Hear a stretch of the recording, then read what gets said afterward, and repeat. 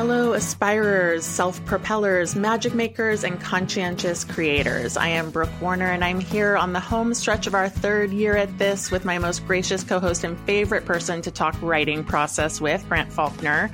And Grant, today's guest is Rebecca Makkai, and she's the author of The Great Believers, which was a finalist for the Pulitzer and the National Book Award. Pretty amazing. And the novel has been widely praised for how Rebecca sensitively wrote about and embodied an experience that was so outside of her lived experience. And I'll just give readers or listeners rather a little bit of a background in that her primary protagonist is Yale, a young man whose friends are being decimated by the AIDS epidemic in the mid 1980s. And Rebecca wrote about her own characters that they get in your mind and they become imaginary friends. Reading their stories, she said, I felt the magnitude of loss that the arrival of AIDS brought in a way that I, a straight white lady who was just learning to read when these men were dying, had never before.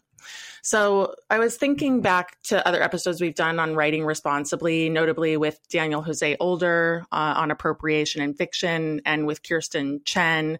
And those were actually two of my favorite episodes because I love thinking and talking about what's at stake when we write.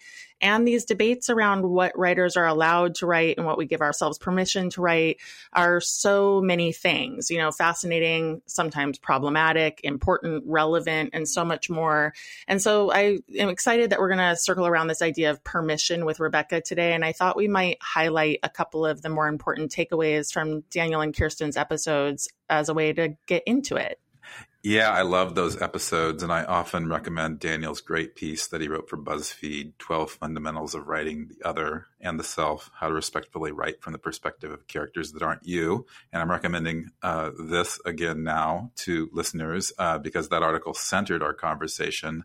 And I just want to read the intro to kind of get into this topic of permission a little bit more today. Daniel says, we are always writing the other. We are always writing the self. We bump into this basic, impossible riddle every time we tell stories. When we create characters from backgrounds different than our own, we're really telling the deeper story of our own perception. We muddle through these heated discussions at panels and comment sections on social media and classrooms, the intersections of power and identity, privilege and resistance. How do we respectfully write from the perspectives of others? And this is a super deep question, and he provides these 12 different perspectives on things to think about and be aware of when writing, such as touching on the necessity and the limits of research, thinking about how relations to power affect your characters and how you portray them, and the idea that racist writing is a craft failure, which I really liked. His piece really helps a writer build their self-awareness, which is a lifelong process, actually. So I recommend reading that in addition to listening to our conversation with him. And then in the episode with Kirsten Chen, it was fascinating because she was confronted with how a Singaporean audience would receive her book before she gave a reading in Singapore. And she is a Singaporean citizen, but she's lived in the U.S. for a long time, I think maybe more than half of her life. So she questioned her knowledge of contemporary Singapore. And in fact, an older Singaporean woman confronted her after the reading. So she really had to think about this issue. So that brought up all sorts of questions for Kirsten, who is working on a historical novel that took place in China. She wondered if she had the right to tell the story or what the lines of appropriation and cultural insensitivity might be as someone coming at the story, both as an insider and an outsider. And so we had a fascinating conversation with her, and Kirsten is a wonderful friend of mine. So I recommend listeners check out both of these resources as they ponder writing the other and the self, as Daniel puts it. Mm-hmm. Yeah, those are great archived episodes that people can go look up. And Rebecca Makkai has been widely lauded for doing this right, this idea of being an ally rather than appropriating, and for being what Daniel Older called a conscientious creator. What I hope we get into today, Grant, is just about how permission giving to yourself basically is essential to being a conscientious creator, because we're living in a moment where I think a lot of writers are feeling emotional extremes. Some are feeling really scared to write outside of their own experience, and some are feeling very hemmed in, like they want to do it, but then they're afraid of their own limitations or they're afraid of pushback. Some are even angry about that pushback that the larger culture seems to be imposing upon them. And actually in the interview today with Rebecca, we're going to to get into that a little bit, this idea of like how writers are policing each other. And so we're living in a very fraught moment. And I talk a lot with the writers I work with about the importance of giving themselves permission, because there is so much fear associated with writing, and it comes in so many different forms. Because writers do care about getting it right. They care about being authentic and truth-telling, both in fiction and memoir. And of course, they care about telling a good story and readers enjoying it and reaching readers in the first place.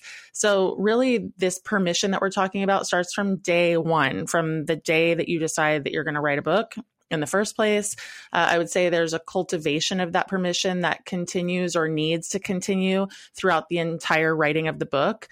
So Grant, how do you recommend that writers cultivate permission in their own writing? And how do you overcome feeling like maybe you shouldn't, in your own fiction?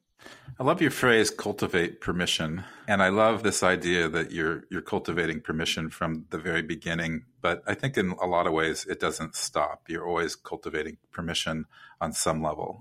It's just such a big and important question.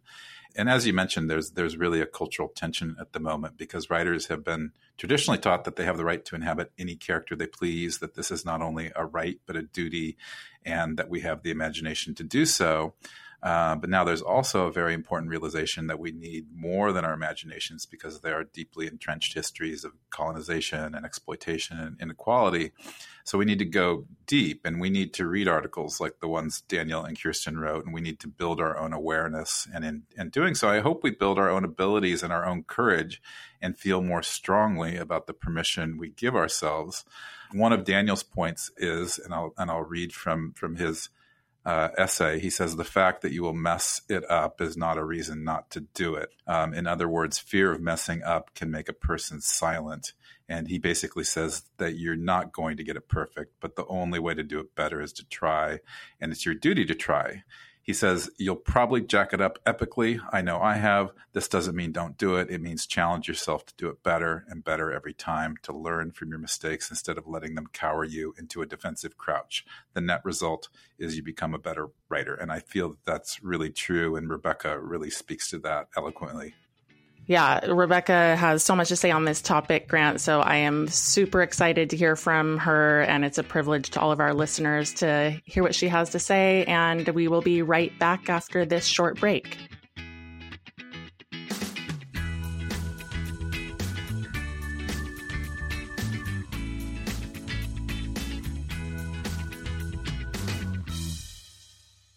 Welcome back, everybody. We are so thrilled to have Rebecca Makkai with us today. She is the Chicago-based author of the novels The Great Believers, The 100-Year House, and The Borrower, as well as the short story collection Music for Wartime. The Great Believers was a finalist for the Pulitzer Prize and the National Book Award, and received the ALA, Carnegie Medal, and the LA Times Book Prize, among other honors. All so fantastic, Rebecca. She's also on the MFA faculties of Sierra Nevada College and Northwestern University, and she's the artistic director of Story Studio Chicago. Hello, Rebecca. Welcome. Hi. Thank you for having me. So happy to have you. And, your latest book, The Great Believers, notably was a novel that took you far outside of your own lived experience and identity. For our listeners who haven't read it yet, it's about the AIDS crisis in the 1980s and its aftermath and impact on the people who survived it. And one of your protagonists is Yale, a young gay man who loses all of his friends to the epidemic. And so I wanted to start by asking you a question I know you receive often, which is about the responsibility, and especially in this age of own voices where there's so much pushback about appropriation. And I'm wondering if we could start there, if you could share your own experience of what it was like to write outside of your experience and what advice you give to writers who want to do that well. Sure. Yeah. I would start by saying, not to be reductive, but if you're writing fiction that is not autobiographical fiction, you are going to be writing outside your own identity. You're going to be writing outside your lived experience. You're going to be writing from other genders, from other occupations, from other ethnicities, from other nationalities, or you're going to fill the book entirely with people like you, which is irresponsible in a completely different way. I think there are really useful conversations we're having right now around this topic. It needs to be discussed. The own voices thing and hashtag seems to be particularly centered on the YA literature world. And I don't think I think it's a bit maybe too simplistic for YA, certainly, but also for adult literary fiction. There are two questions I needed to ask myself heading into this. One, first of all, was, can I do this well and responsibly? And the other one was, even if I do it well and responsibly, am I adding to the conversation, or am I taking voice away from people who have direct stories to tell? And that second question was actually fairly easy to answer, in that I would have felt differently if this were a submission to an anonymous contest. I would have felt differently if I were submitting it as a story to a magazine or an anthology, where its inclusion would preclude someone else being there. But the way that book publishing works is that the success of any one novel means more novels like it are going to get published. And that, I'm seeing my book used as a comp, in the publishing world in the past couple of years, books from people who experienced AIDS directly, just LGBTQ books getting published, and they're using my book as a comp, which I think is fantastic. That's what I was hoping, in the best case scenario would be possible, that this book would help add to the wave of that kind of literature going on. In terms of doing it well and doing it responsibly, that's a whole other issue, because basically, you're allowed to write whatever the hell you want, right? We live in a free society. No one's going to stop you. You're going to face feedback if you do anything poorly. If I write poorly about a dentist, I'm going to get some emails from dentists, right? That becomes much more fraught when I'm writing about identity, about gender, about sexuality, about trauma. Those failures are much more egregious. They could actually do harm in the world. And so you have to go into that knowing you have zero margin of error on this, which is and should be terrifying. Rebecca, I love your guiding questions. It's a really nice frame, I think, for writers to approach work like this. And I saw a bit of speculation online about whether you have or had a connection to the gay community and what propelled you to write on this topic. And since I couldn't find anything other than your interest in the parallels between the generation of men lost to World War I and the generation lost to AIDS, I'm curious, was there something that connected you to the gay community specifically? And if not, how has writing the book affected your allegiance to the gay community? Sure. I mean, I am, first of all, I'm an artist living in a major city. So that's just going to be a lot of my friends. I think even if I weren't, if I look back at high school, college, those were a lot of my friends. Even, it's funny, my mom talks about, she went in for my first grade parent teacher conference. And the first thing the teacher says when my mom sits down is, Rebecca and her boys are doing fine, which my mom at the time took to mean, oh, she has a lot of boyfriends. They were not my boyfriends. Those were my little 6-year-old gay friends, and they were great. So, whatever that is, it's just a thing. But, I think in regards particularly to the AIDS crisis, my interest in it, and I'm sorry, my dog is barking here. So we love dogs. Your dog has something to say. All right. In particular, the connection with the AIDS epidemic has a lot to do with my familiarity with the gay community, my friendships within the gay community, but also generationally with the fact that I was born in 1978. And although that makes me too young to have experienced this in the sense of me and my friends being at risk in the epicenter, I missed it. I was a little young, but it's right on target for most impressionable decade of your life. You're a kid, you're becoming aware of the world as the world is becoming aware of this crisis. And when I talk to people who are right around my age, they often understand that right away. I think it probably depends a bit on where you grew up, who your parents were, but my parents were academics in Chicago. And I kind of, whether it was the other kids in my first grade class or the people I was seeing, on TV, if I stayed home sick from school and watched Donahue and I'm hearing about the AIDS crisis, I was naturally drawn to that, empathetic with those people, fascinated by what was going on, worried about what was going on. You've said that you can't good person your way into good writing. And I was wondering if you could say more about what you mean by this and what kind of cautionary message it might hold for other writers. Right. I mean, I would say, the job of a writer is always imaginative empathy. It's always those leaps of imagining yourself empathetically into someone else's life. That is a prerequisite for writing anything, right? That in and of itself does not mean that you can guess what it would be like for someone whose experience is very, very different from your own. I had to do years of research for this book, or there would be no way, no matter how much I loved these people, no matter how much I loved my characters, no matter how much I, felt it, there's no way that I could do justice to lived history, to this trauma, to the issues of representation that were coming up. The story I'm always telling of myself is that in an early chapter, I think it's the third chapter of The Great Believers, Yale, my main character, he's lost track of his friends in the city, and he's walking down North Halsted in Chicago, which was and is where the gay bars largely are. And he's looking for his friends, and he's looking through windows to try to find his friends. This was an early draft. You cannot look through the window of a gay bar in 1985 Chicago. That's not a thing. And that's not something that that's something that came up in a conversation with a friend I was interviewing. He was talking about the bar scene, giving me just, infinite little detailed memories of matchbooks and all these different things.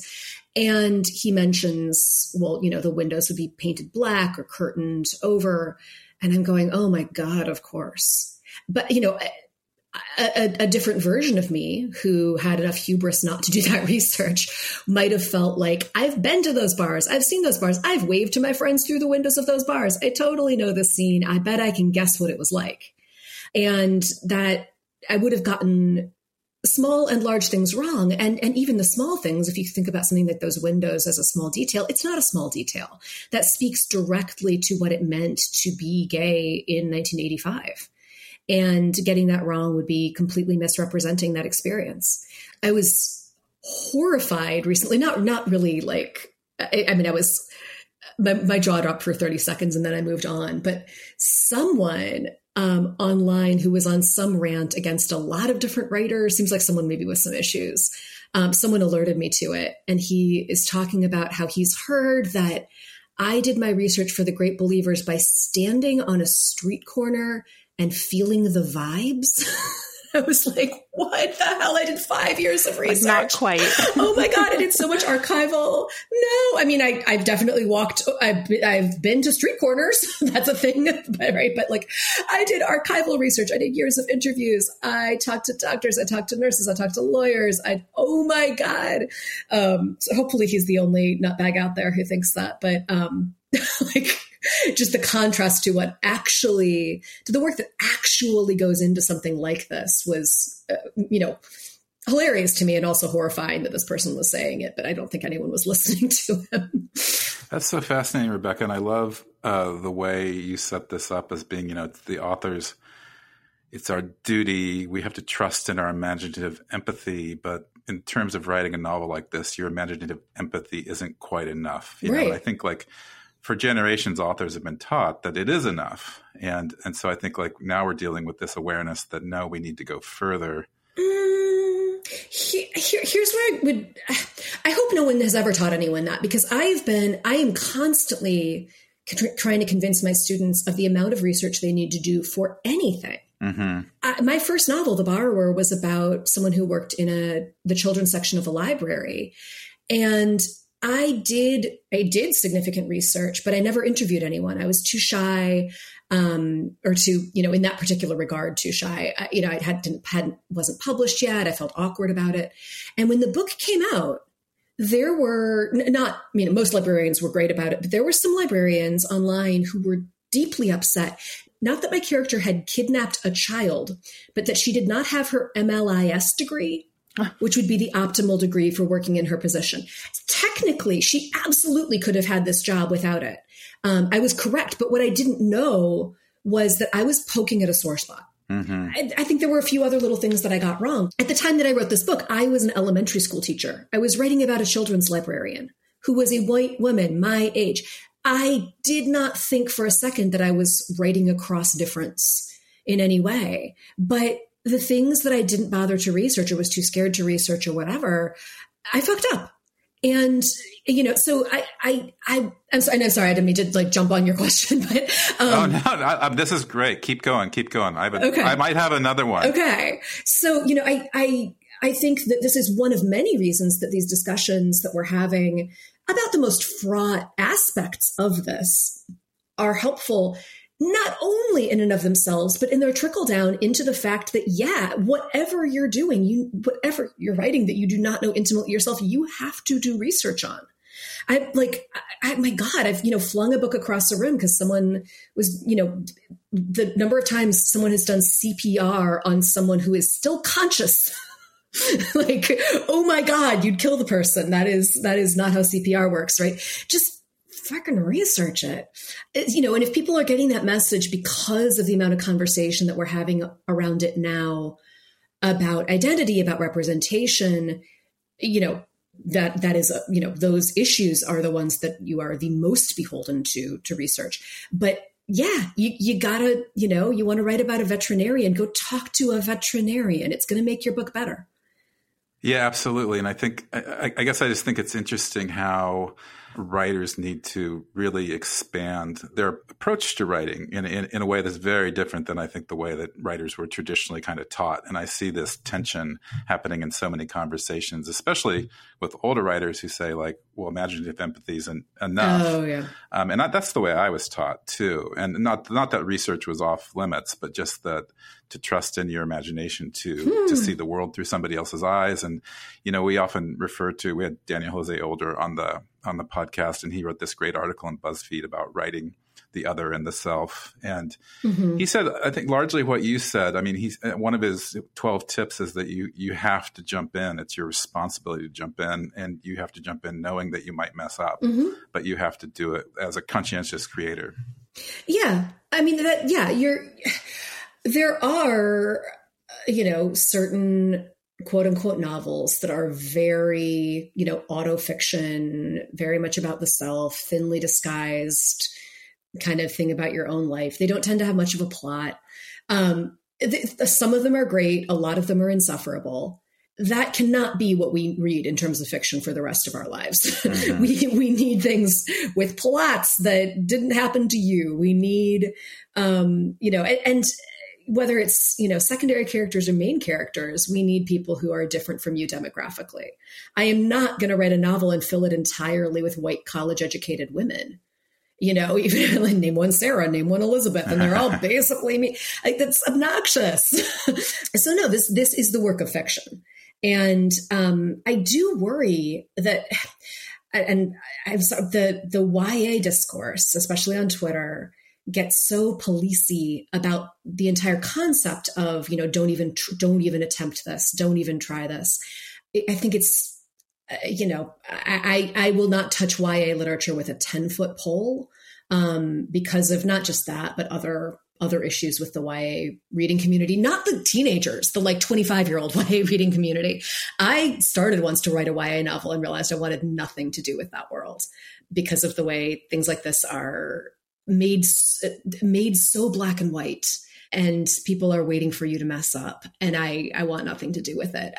I hope that we maintain in adult literature to have a little bit more of an understanding of what we're really trying to do here, the ways that any piece of fiction is going to extend beyond a writer's own life.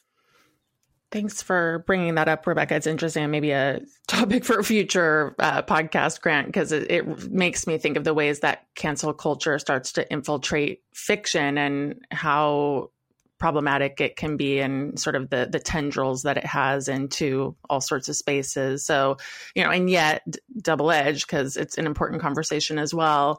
So I want to pivot a little bit because I want to bring it back to a conversation about epidemics. It's obviously super fascinating that you wrote this book before COVID, but the parallels between the AIDS crisis and the COVID epidemic have been widely discussed. And of course, you have Dr. Fauci, who is the primary link between, the leadership of both crises. Yeah.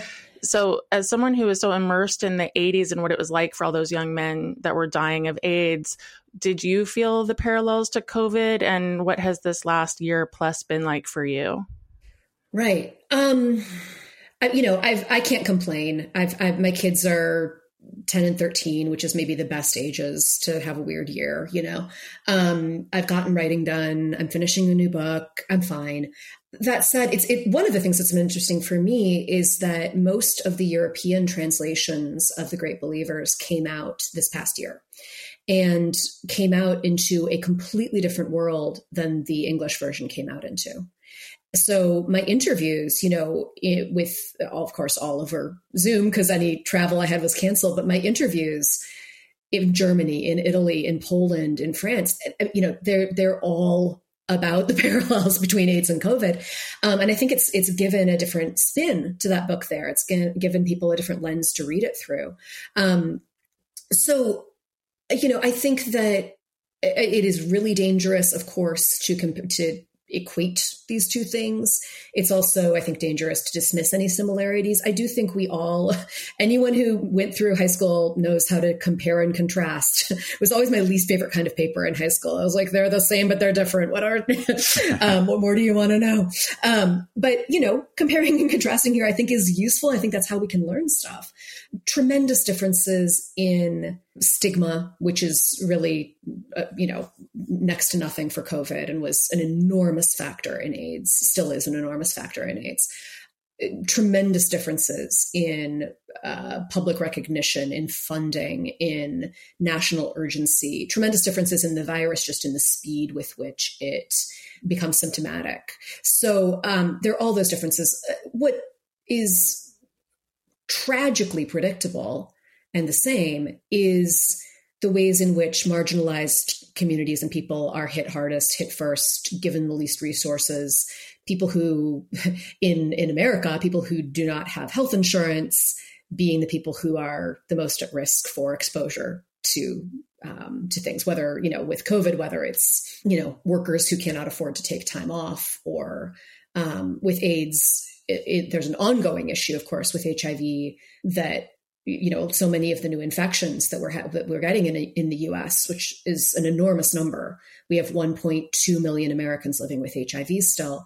A lot of those new infections are young people without health insurance, people in already marginalized communities, people who might lack the network or the education to protect themselves, to catch it early, et cetera.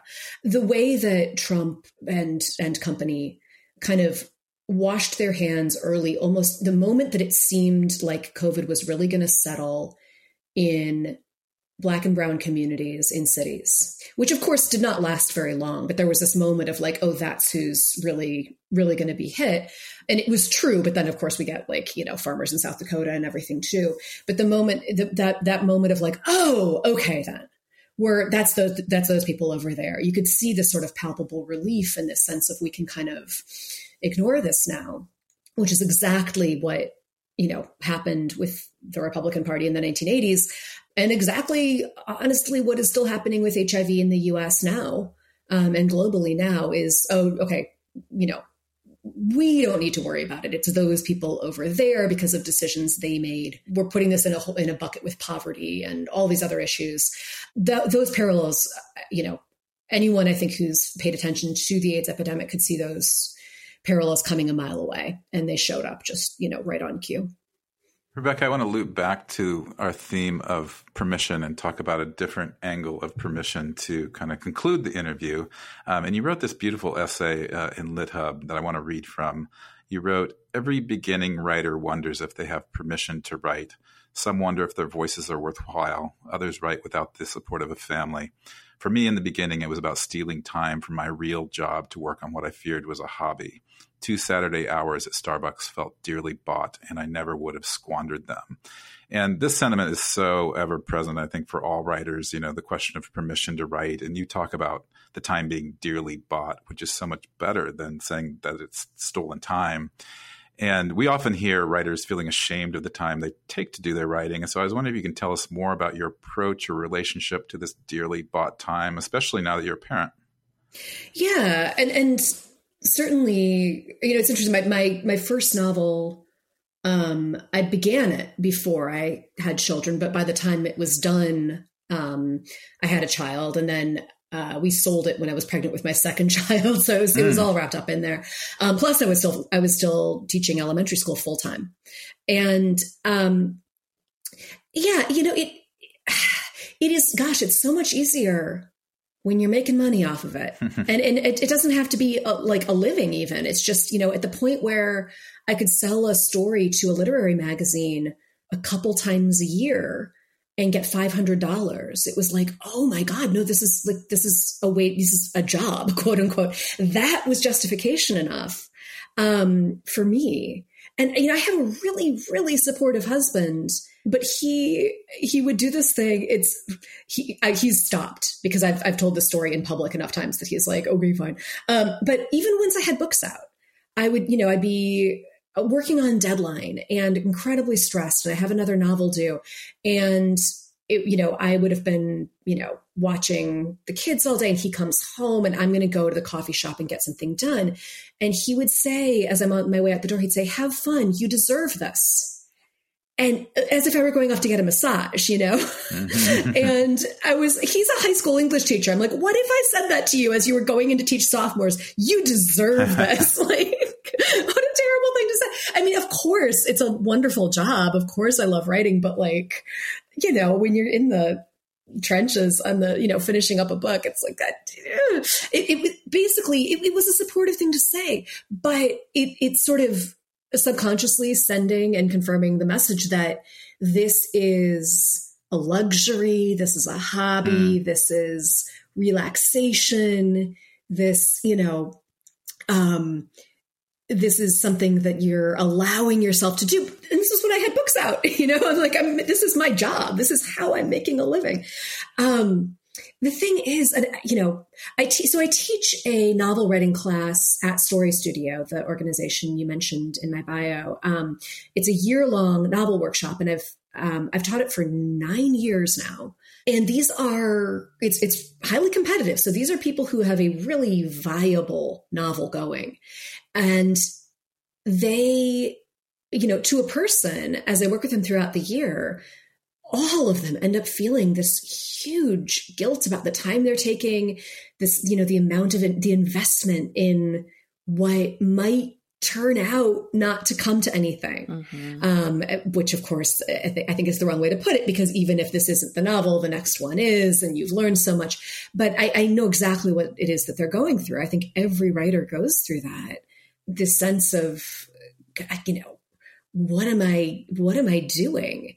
It's not like never goes away. Right. And it might take you 10 years to write your first novel, which it took me. It's not like I'm going to try, origami, and I made a duck and it's okay. And I'm going to make another one. It's a little better. And it's like, I'm finishing all these ducks. I can give them away. I can sell them on Etsy. It's like you're, doing this for 10 years and you have no idea if the paper is going to disintegrate or, I get it. But I think, what part of what I was saying in that quote in that essay was how grateful I was in writing The Great Believers and in having this just kind of sense of, oh my God, do I get to write this? Am I allowed to write this? A return to that feeling of dearly bought time or of dearly bought permission to do this, which I think was actually helpful. As unhelpful as that feeling was when I was younger and I was, feeling guilty for working on writing, returning there was helpful. Just not taking it for granted, knowing that, I couldn't, I don't know. I wasn't going to mess around and end up on Twitter. It felt like I'd been given it, especially at the point where I had so many one-on-one interviews with people who had really poured their lives out for me. I felt a tremendous sense of responsibility, like I'd been entrusted with these people's stories. Not that they expected to see their own story on the page, but just the trust that they gave me to sit down with me for hours, a couple of times and tell me everything. It felt like, I I can't believe I get to do this. And it felt that sense of urgency that I might have felt, when I had exactly 2 hours a week to go to Starbucks and write. And I have to, I'm so lucky to be here and I better get this done. In a very different way. I had a lot more time, but just that, God, I need to do this and I need to do it well and I need to do it fast. And I'm not going to stop and decide I want to write a screenplay for a year instead. I hope that is propelling you into your new project that you're working on right now, Rebecca. Thank you so much for telling us about your process. Yeah, absolutely. I have this new novel due on September 1st, so we'll see. Oh, soon. Good. Congratulations and good luck. Thank you. Thank you so much, Rebecca. Yeah, thank you for having me on. We will be right back with today's book talk.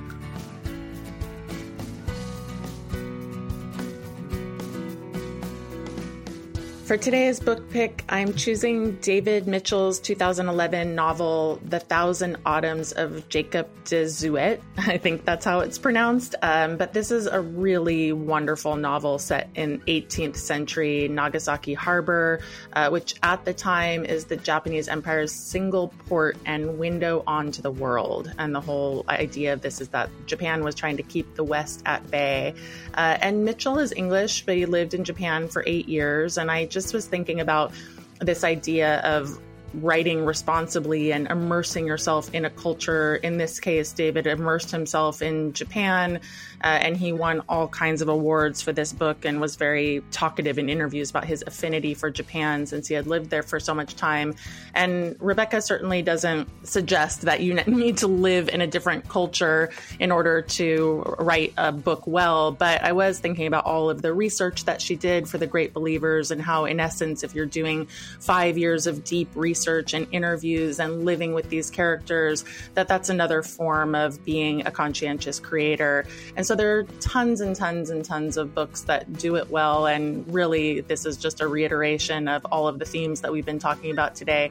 We would love to hear a book that you loved, where the writer wrote the other well. Feel free to send us a note or tell us on social media. Would love to have some interaction with all of you. And thank you. Thanks, Brooke. I want to pause and just thank our listeners for listening and for writing reviews on Apple Podcasts. And I want to read this one by Sauvignon Singh. I mean, what a wonderful name, right? She wrote this just 2 days ago. Writers Unite. Every episode I've listened to has provided excellent motivation and tips for staying in the game of writing. Although my genre is memoir, I always hear something from authors in other genres that can open avenues for me in my process. Thank you, Brooke and Grant, for finding such amazing authors and asking them questions that get to the heart of the matter. Did you plant that, Brooke? Did you write that? Should have. Thank you so much, Sauvignon Singh, and thank you to everybody who listens and reviews us on the Apple Podcasts or just gives us a rating. We are a weekly podcast, which means we'll be back in your podcast queue next week. You can download us on Apple Podcasts or wherever you get your podcasts on the internet. I think we're basically on all the main platforms. So thank you so much for listening, and we will see you next week.